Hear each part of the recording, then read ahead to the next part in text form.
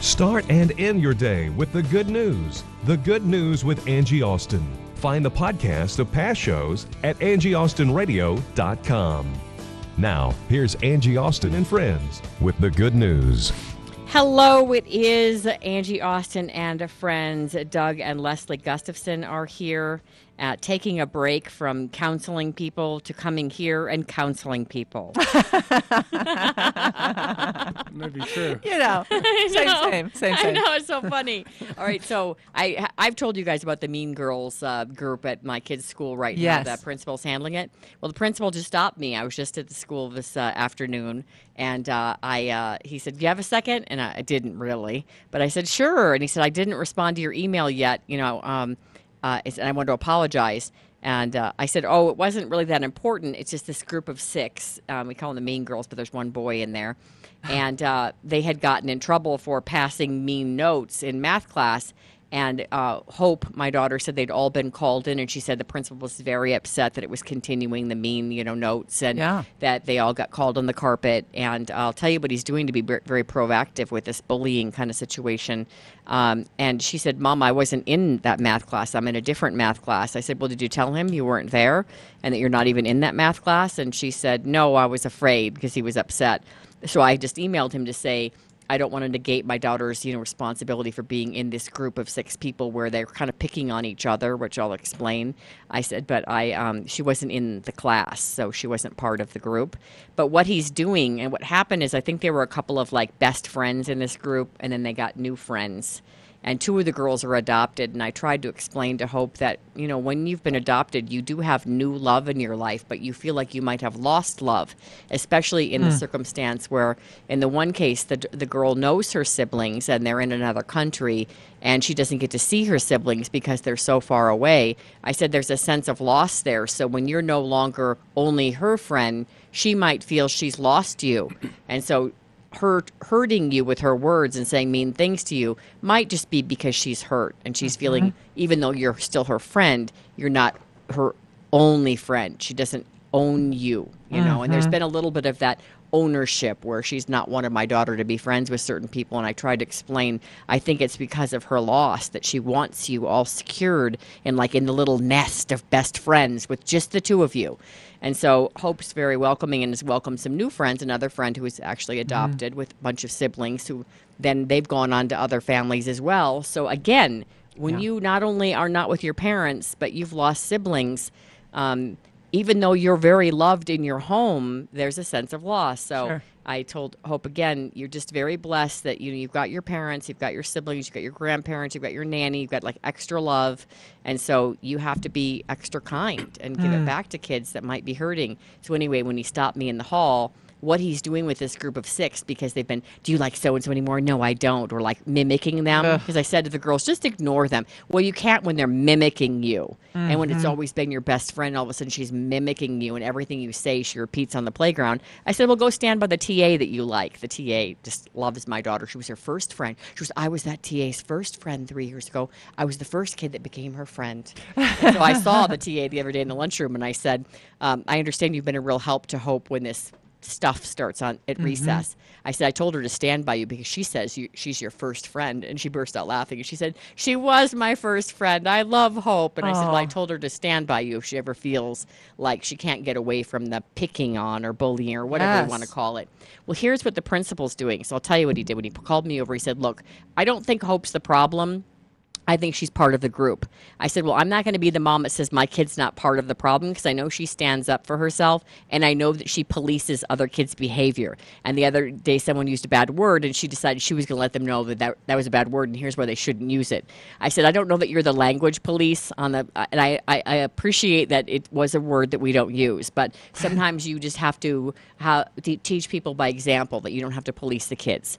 So then in his discussion with me, I said, I really appreciate you being so proactive, because there's a kid in the same school district that committed suicide 10 years old just 2 weeks ago. 10 years old. And they're calling it bully side. anyway, I don't know all the details on that because a lot more is coming out, but suffice it to say this principal isn't sweeping under the rug. He takes all 6 of them and he has talks with them. Excellent. And they don't get to go on a regular recess. They have to volunteer with the younger kids in the lunchroom and help them get a fork or open their milk container or open their Doritos if they can't open them. So, and then they have to go up on the little kids' recess and help them navigate like arguments or help them while they're playing, Foursquare or whatever. So he split them up into groups of 2 and they have to volunteer together.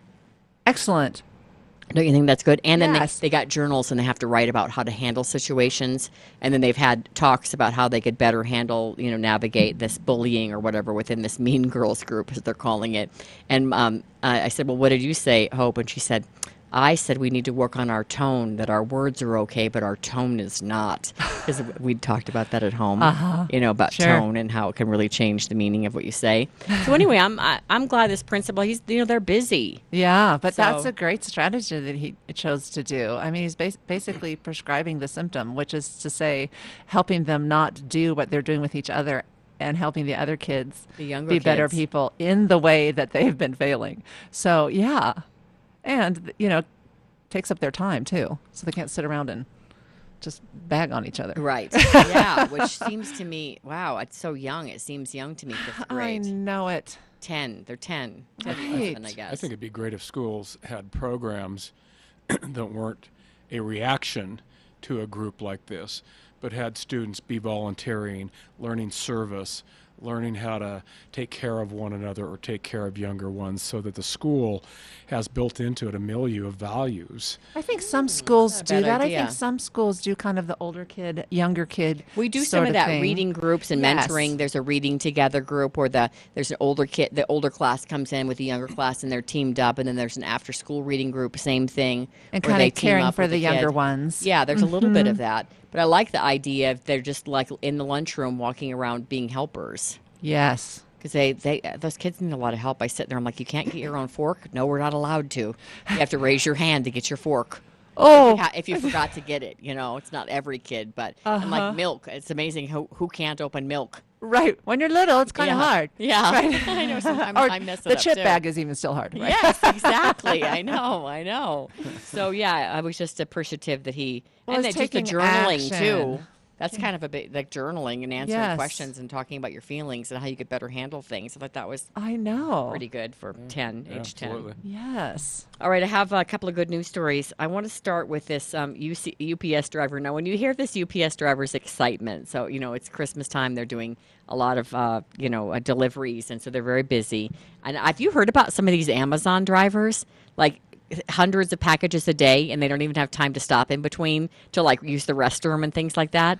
Yeah, I saw one headline that said Santa's little slaves. And it's like they're delivering so many packages. And have you noticed? Were you freaked out at first when you saw the Subaru wagon, with a fake wood siding or whatever, pull up to your house, and you're like, "Who is that?" And then they have your Amazon box. It's like Amazon Uber. Yes, it is. It's Amazon Uber. And in a way, I think that's cool that we found ways for housewives or people who are unemployed who have a vehicle to find a way to make money with their own vehicle. It's kind of creative. Yeah, and it speaks volumes about how busy and slammed Amazon is. I know that whole 2-day delivery thing. They really got themselves in a We don't bind even with need to that. go to the mall anymore, let's face it. I know. It comes so quickly. It's like if I put it on my to-do list or I order it, it can literally be there faster than I can get it off of my to-do list to get batteries or whatever. I I was thinking know. Amazon has the perfect business model because it's like, how you go to Target for toilet paper and toothpaste, yeah. and you end up spending $250 on Right, other stuff. that's right. Yeah. Amazon's the same way, only you can do it while you're in the bathroom. I know. You don't even have to My go to Target. gosh, too much information. Wow, he means Not when that he's Dave like ever hacking did. a I bath. I'm at the office. In I'm at any the room, office. in any room at the your office. house. And they have those dash buttons now where literally it's so goofy. If you're out of toilet paper, you can have a dash button by the toilet paper or in your kitchen or whatever, and you just push that button and it automatically knows what you want because it's like a Tide dash button or a toilet paper dash button, and it will send it to you. You just push the one button, and if you've seen it, it's about as big as a keychain, and it's for the specific product, and it has the product name on it. Wow. Because they've had them on sale for 99 cents, and I'm like, wait, so you spend 99 cents, and they send you this button, And then whenever you run out of toilet paper or you're close, you push the button and it'll be there in like 2 days. I mean, is it that hard to pick up your smartphone? And we hear just about how horrible our country is all the time. And yes, we have a dash button for TP. Yeah, we have. Yeah, look at what we have. Hey, look at that's what I say. Welcome to America. Let's count our blessings. Right, we have a new challenge now. It's like who can get to the doorstep first when you've bought a package for your partner. Yeah, speaking of welcome, to, speaking of welcome to America, my husband, we were talking about the love languages this morning, and my two co-hosts this morning had no idea. It was about I'm a psychologist, the title said, and he said, this is one problem I consistently see in marriages, and it had to do with people not knowing the other's love language, right? It's been around forever. Right. And so we even have it in our book. My two nitwit co-hosts, whom I adore, one's been married 26. He goes, I don't need those love languages. I've been married for 26 years. You think I need advice? Chris needs it. He's been divorced twice. Give it to Chris. That's my other co-host, my news guy. And so as I was going through the love languages, I was saying my husband is acts of service. Like when he armor rolls my car, that's how he says like I love you when he like vacuums it and like makes it all shiny. I'm like, wow, that's really. But is that your act of service? Love. No. Right. I'm a quality time. Yeah. I like to hang out together. We are too. We do. And that's what we do every weekend. He doesn't go out with his buddies and golf. He's only with us. And if we go to swim meets, we're all together. Nice. So anyway, to make a long story short, I told him my husband's idea. He said, "Oh, we're going to get this. Today's his birthday." And I gave him a fireplace that you put on the porch. And when it arrived from Amazon, this is what he said. Oh, well, I'm going to do that from now on. I said, what? He said, I'm going to buy something I want for my birthday, for your birthday, and give it to you. Ooh. I'm going to buy something I want for your birthday and give it to you. I said, what do you mean? It's a fireplace for, like, the patio. And then my co-host goes, I'm going to follow the bro code here. I can just see you and the kids out there with your little pink sticks making s'mores and pretending like this fireplace is for your husband. I'm like, well, you might be right. But he told me we're going on this great vacation, like dream vacation. So I'm thinking Hawaii, Bali, where are we going, like overseas or something. No. We're going to go to Kentucky to a lake, and we have a boathouse. And when I saw the price of the boathouse, and I thought about where we could go with that amount of money, apparently it's like a triple-decker houseboat. Now, was this for your birthday? Yes. Right.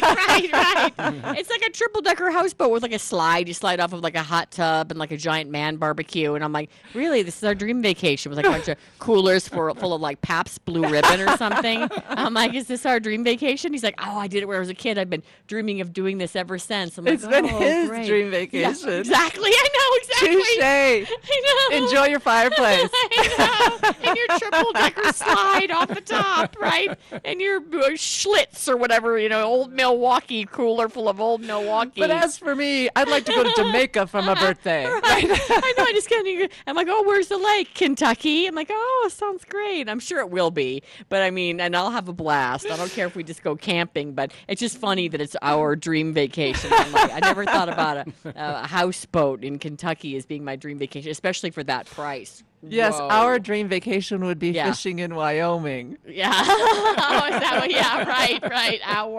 I love that.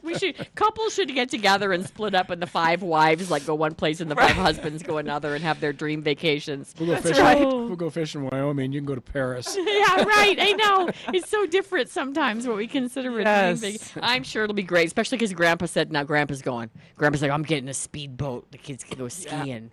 Yeah, that'll be fun. Water skiing. I've done that for a while. All right.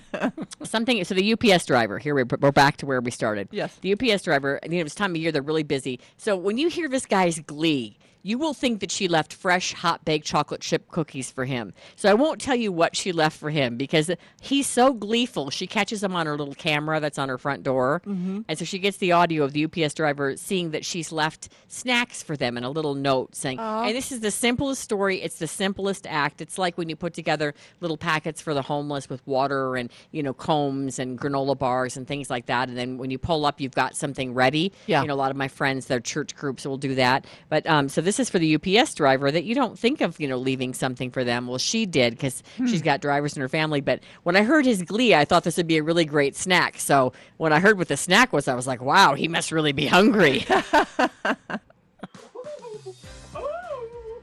Delivery drivers are really excited to drop off packages at this house.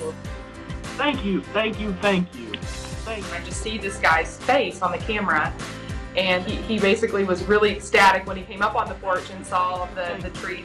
Thank you. Tiffany Judd is a busy mom of 2 and does all of her Christmas shopping online. And since Santa gets snacks when he brings gifts, she thought her UPS and postal workers should get some too. So she leaves out treats for them. It's a good feeling. You know, this time of year, it's nice to give back to others, and it just made me feel good that he was excited about that. A little treat that seems to have gone a long way. Thank you, thank you, thank you, thank you. He'll certainly be excited when more of Tiffany's orders come in. What was the treat? What was the treat? You have to play the beginning again, just to listen to his thing. He goes, ooh! Listen. Doesn't sound like a man. Right. It's a big delivery guy. The video is awesome because he keeps running back from the lawn back to the door. He runs back and forth like 3 or 4 times, like excited, like Cocker Spaniel. Yeah. The way that, and you can see it in his face. He's just so happy and excited. It's really what cool. was the treat? Do we know? Cheese and crackers and Cheese water. And crackers and a bottle of water. Yeah. Just goes to show you how, someone being thoughtful, can be, Yeah, and that's so unusual. I'm sure that has never happened. Yes. Think about it. I have never thought to do that for the guys who are ready to drop on off our stuff all day long. Once in a while you see that bumper sticker, though, do random acts of kindness. Yeah. Yes. And it really impacts people. If I'm at a grocery store at a parking lot, I'll walk up and take somebody's cart for them. And you ought to see them light up. You ought to see them light up. Yeah. Nobody ever offers that. So I had a young guy do that for me when it was raining. He said, "I'll take it back for you." And I was so shocked because you're not in the South. You still see that really those manners really. Yes. But you don't see that as much in other parts of the country. I mean, I'm sorry, but if you're listening, in Birmingham, we love you because I really do see it in the South where people hold the door for you, really chivalrous. I mean, and I walked in for breakfast the other day in the waiting room, and a gentleman got up so I could have his seat, and I'm like, "Oh no, that's okay." I mean, he was probably older than I was, and he's like, "No, really, you can have my seat." I said, "No, it's okay." And he sat back down, and I said, "But thank you that is alive and well in America still." Yeah, isn't it and nice? He was proud. Yeah. My mom was in the line, at the grocery store, and she still talks about this. And she'd mentioned that somebody had these cute little elf tights on. She's like, "Oh, are you Santa's elf or whatever?" And she was chit-chatting, which she does with everybody in the line, which of course drives me crazy because it's like complete strangers. And she'll just strike up a conversation, and then she'll start talking about people that no one knows. Well, Uncle Merle in 57, and he used to really enjoy a good pair of, tights or whatever, just some random story. And then my husband and I were rolling our eyes, and then she's like, and my husband's over she got him in she got a new prey in her web, her story web.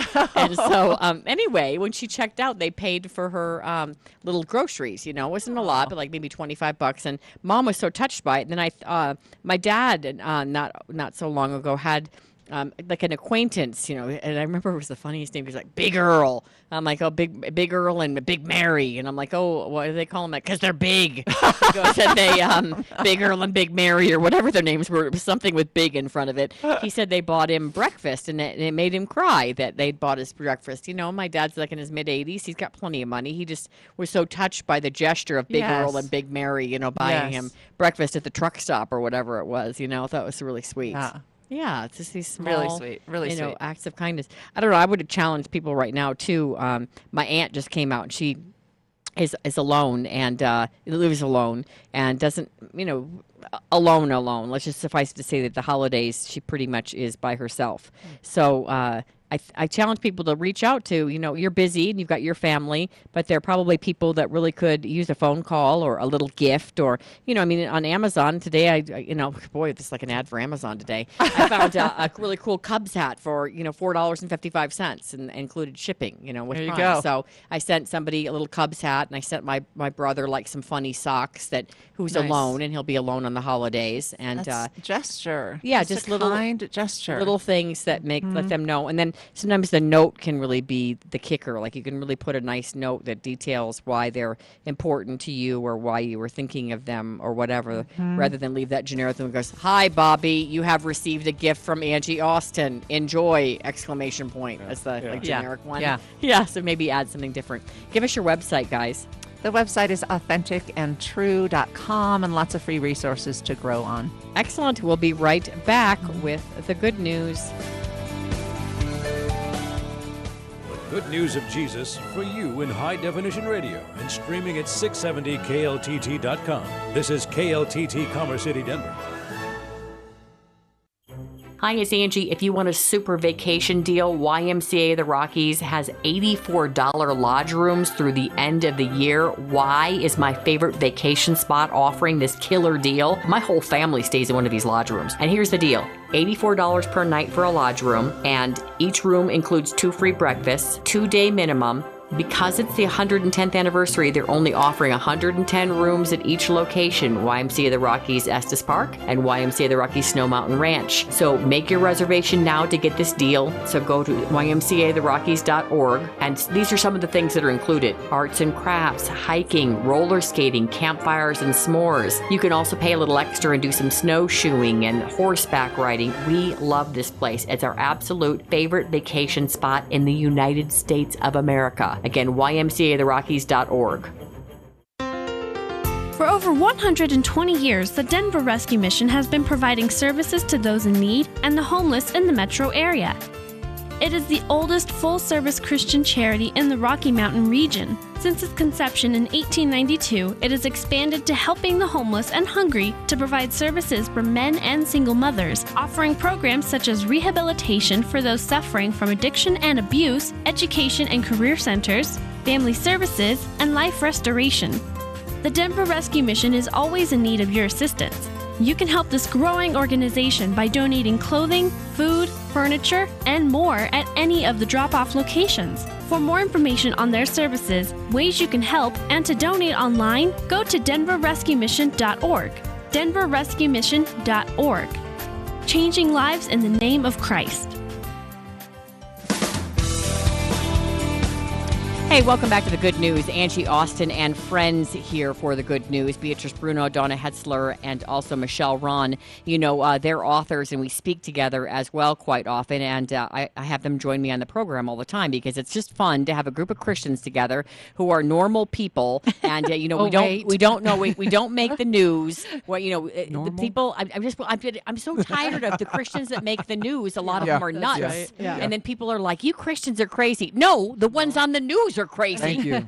You know, and so I was really interested when, to be honest with you, Benjamin Weicker, I'm going to be honest with you. When I got the interview assignment for the book, The Reformation, 500 Years Later, 12 Things You Need to Know, Benjamin Weicker, I was like, I'm not sure if this is my cup of tea. He's fascinating. Ooh. He's brilliant.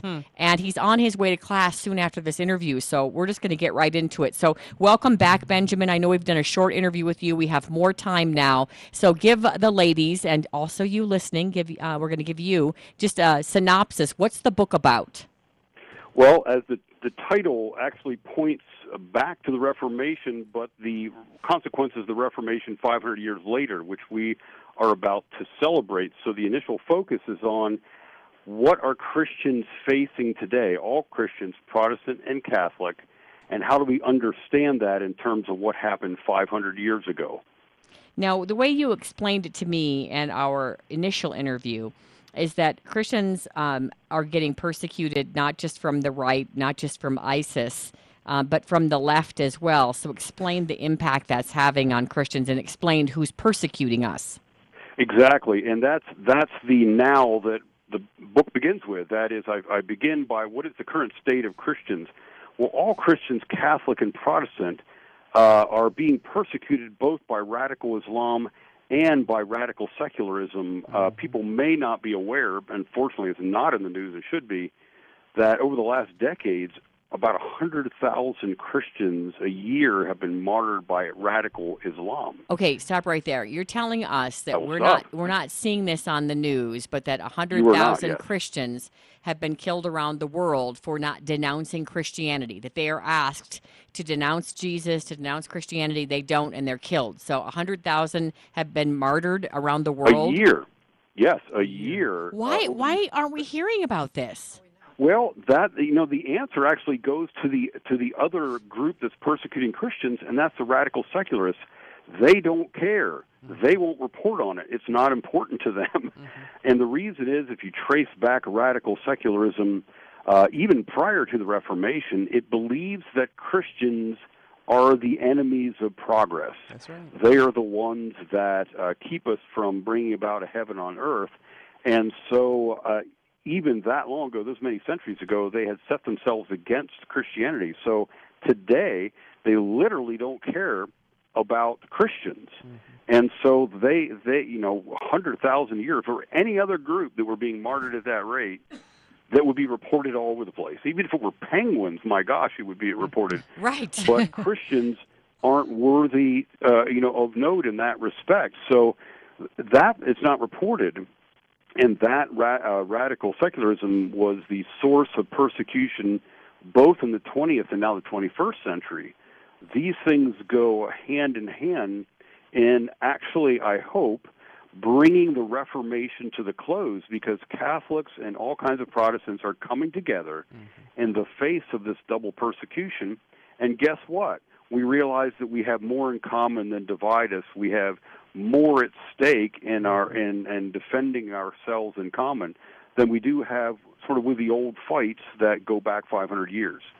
Okay, so this is a pretty in-depth book. Let's get into some of the things that we need to know, because you specifically say that there are 12 things we need to know. So what are some of the most important things you want to get across to us? Well, the ones that I just mentioned are the beginning point. That is, we need to know that Christians are being persecuted now by radical secularism and radical Islam, but we need to know about the place that both of those played in the Reformation. Because we tend to think, hey, atheism, that's new, right? Well, as I point out in the book, atheism arose in the West prior to the Reformation. And so prior to the Reformation, you have atheism spreading throughout Europe from Italy. And again, it sees Christianity as the enemy, and it's been building up ever since. They were intent on manipulating the differences between Christianity for their own good, of a kind of a divide and conquer thing. And so we need to know that about the Reformation, that it was made more divisive by people who wanted to get rid of Christians, period. So you have that little irony, and a lot of people don't know that when Martin Luther was reforming in the early 1500s, the main thing on the news was actually that Islam was about to conquer Europe. Muslims had been, and I give an account of this in the book. I go back all the way to the 600s and show, look, century by century, they're intending to conquer all the infidels and hence all of Europe and around the Mediterranean. And by the 1500s, after having taken Constantinople, that is in present-day Turkey, Istanbul, they were flooding into Europe. And the main thing that the emperor was worried about was not Luther, but is this the last century for Christendom? Is this it? So the very fear that Europeans feel today about radical Islam was 10 times fold back then, and Luther himself believed that there wasn't going to be a 500 years afterward, because he thought he was in the last century, and that God was using Islam as the rod of his anger, and that he lived in the last century, and that was the book of Apocalypse, the book of Revelation, come alive. And so we see that something that concerns us now had roots way back then. Well, Islam didn't take over Europe back then, but it is today, and one of the reasons is that Europe has been secularized. It's been weakened. Christianity itself has been weakened by division. And basically, the Muslims are just moving in into that vacuum. So, there's many other things we need to know about the Reformation. But to tag on that, I wanted to elaborate that those things were going back on 500 years ago. It's interesting because Europe has so transformed, and I recently had a friend go on vacation there, and she she's a former CIA operative, so she and her husband actually can blend in the Middle East. They speak the language and can feel comfortable. And she said after short conversations, first of all, I told her you don't take the kind of vacations that I want to take. You don't have umbrella drinks. They go undercover and interview Middle Eastern men. And she talked about young Middle Eastern men coming to Europe, not necessarily necessarily because of any kind of persecution or they're trying to rescue their family, that they get there. And she said within a half an hour of talking to them, they'd be very honest, the young men, about the fact that they didn't need to find work because the benefits were fine, and why would I get a job? And then she said to find out their absolute disdain and hatred for Christians and Jews, for that matter, it was so right on the surface. Once they trusted and could speak their language, she said they were very honest, in particular with her husband. And then a lot of them, she said, were getting involved, being recruited for the drug trade. She mentioned specifically the opium drug trade. But I said, well, what about, the way that our relatives came to the U.S. and they were enculturated, like they wanted to learn the language, they wanted to set up a business, they wanted to be part of the community. I said, do they want to become part of Europe and become? No, she said they want, their culture to be brought to Europe and for their culture to be the predominant culture. And I think you and I talked about these no-go zones where police are not supposed to go. And women, the sexual assaults of women. I just interviewed a reporter who works with the New York Observer, and Andre Walker, and he was telling me that in some of these towns north of London, where there are, he goes, what you call them, Angie, in the U.S. is not really a flattering term. They're called poor white trash there.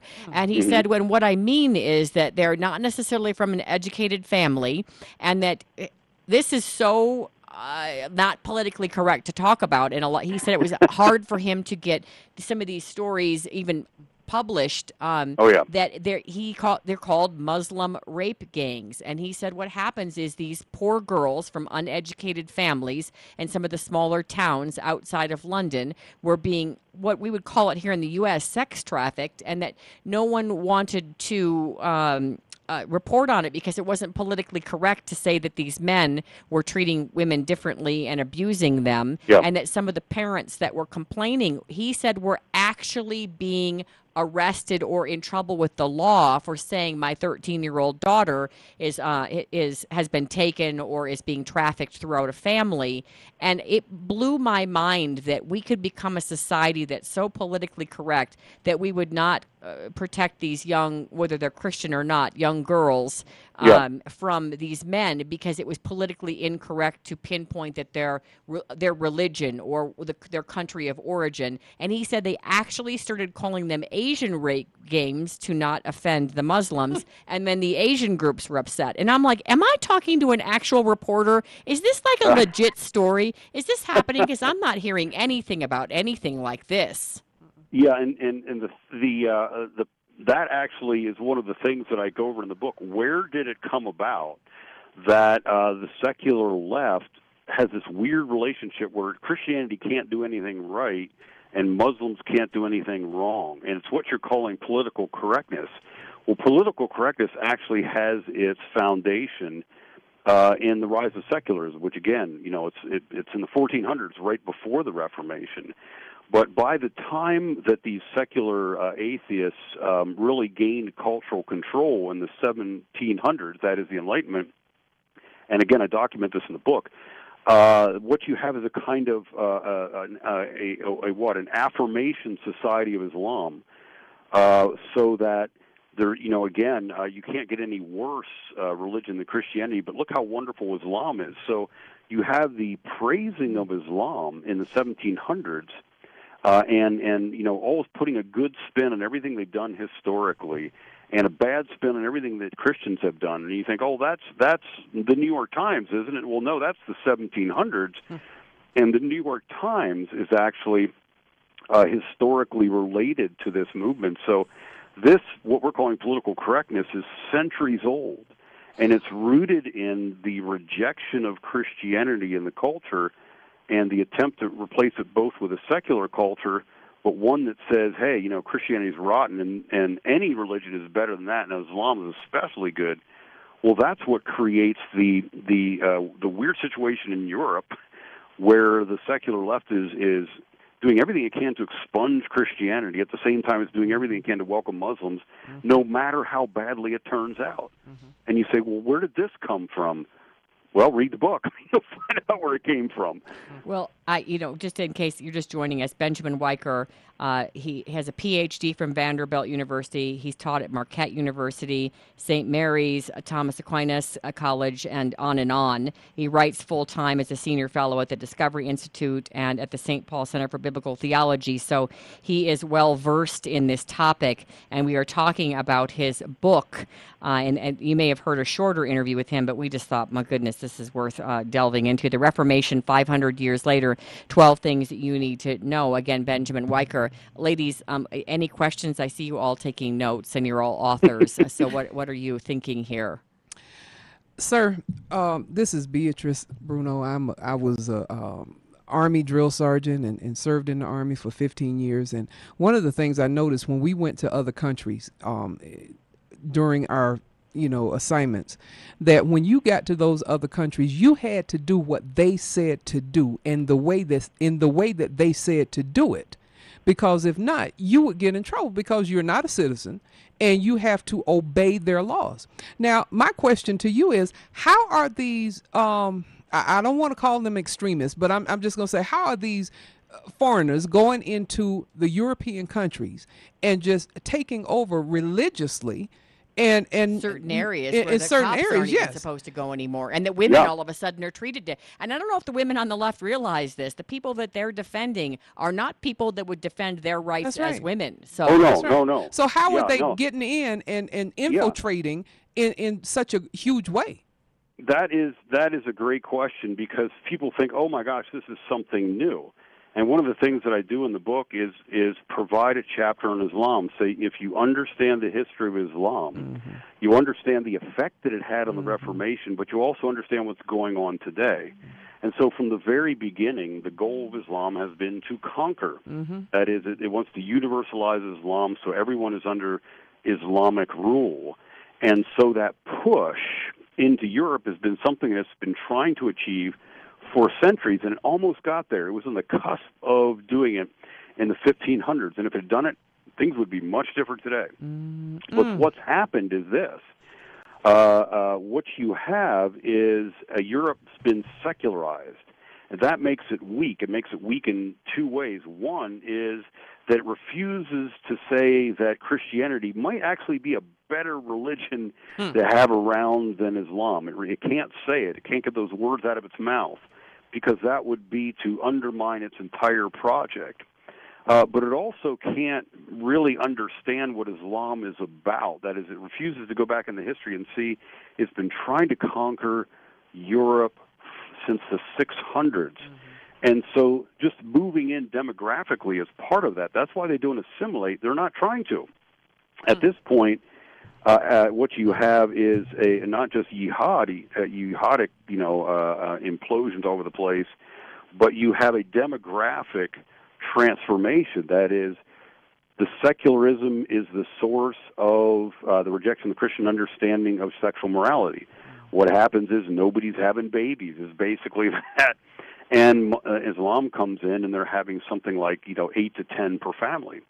And so you don't need to come in there with a sword. All you need to do is move in and have more children, and you have a demographic displacement so they can achieve what they tried to do in the 1500s, literally just displacing European Christianity. They have no intention at all of assimilating it, and that's why you have to, as it were, as you're saying, conform to them, and you can't make them conform to what would at least be a secular understanding, but certainly not a Christian one.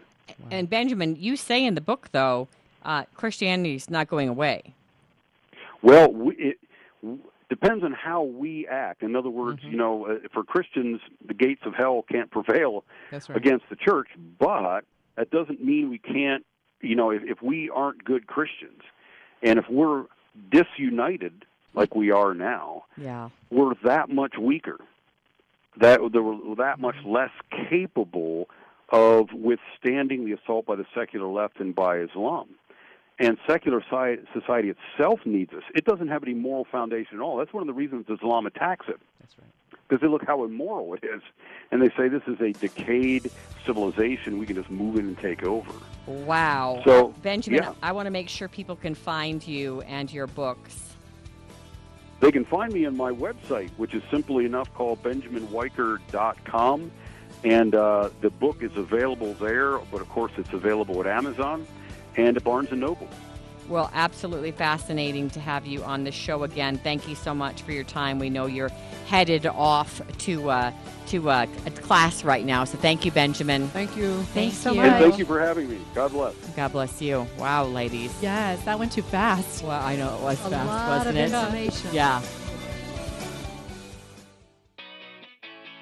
All right, Angie Austin here along with Adam. Adam is an ambassador with ARC, and when you shop at ARC, it helps the ambassadors. They help people in our community. Every dollar you spend helps, and everything you donate helps. ARC is a tremendous benefit to people with intellectual and developmental disabilities. Now, there's a Saturday sale. Most items half off. If I'm a senior, 55 and over, on Tuesdays, most items are half off. How do we find out about that? arcthrift.org. How about if I want to donate? Where do I donate?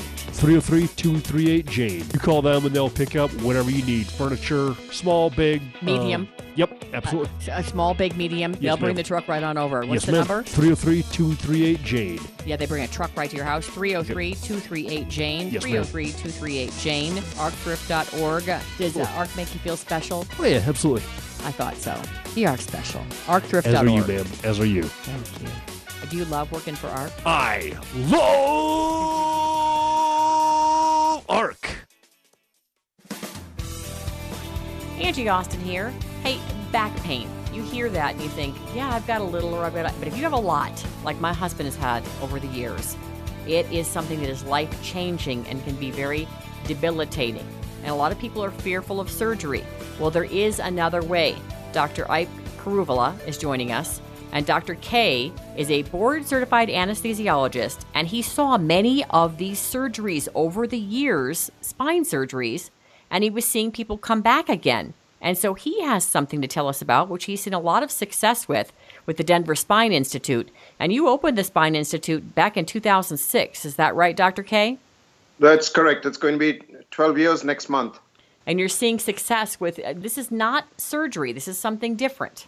Well, we have a non-invasive, non-surgical treatment program for certain types of spine issues like low back and neck problems, mostly disc-related problems like a herniated disc, degenerative disc disease, certain types of spinal stenosis. We can help pretty much heal the herniated disc, reduce and heal degenerative disc disease, and get people back feeling good. Now, I know that helping people feel better and be healthier is a passion of yours. What made you want to look into something that wasn't surgery, that was, obviously much less invasive, that you can just come into the office for your treatments and then you leave and go right back to work? So this is something totally different. What gave you a passion for looking into this different procedure? Well, Lisa, my wife's also a physician. We both have the passion for health and wellness, and seeing many patients having failed back surgery gave me the reason to look further into this, and I came across a system that we're using probably about 12 and a half years ago. Now, in terms of success stories, I know you can't give specifics of patient names or things like that, but could you tell us about maybe an example of someone that you really feel was successful in terms of treatment, who had a life change in terms of their back getting better through your treatment? Sure. There's several that I could refer to, but one in particular, early in our practice, there's a guy who is an avid golfer, and his passion is playing golf. And he's got a PhD from University of Denver. He's a businessman. He had a spine surgery for a herniated disc, and within 6 months, he was back in having a lot of pain. And he came to me, and he's been playing much better golf, according to him, since then. But he plays a lot of golf and he travels a lot, and he comes back every 2-3 months to what he calls a touch-up treatment, and then he's good for many months again. He had a series of treatments, he did well, and then he comes back for what he calls touch-ups. Oh, wow. Well, that's obviously very satisfying when you see people get back on their feet in a way that, even his golf game improving. Again, we're speaking with Dr. K. It's denverspineinstitute.com if you want more info. But I also work with Dr. K in terms of, my energy, feeling sleepy, exhausted all the time, not as strong as I used to be, not able to do workouts as long.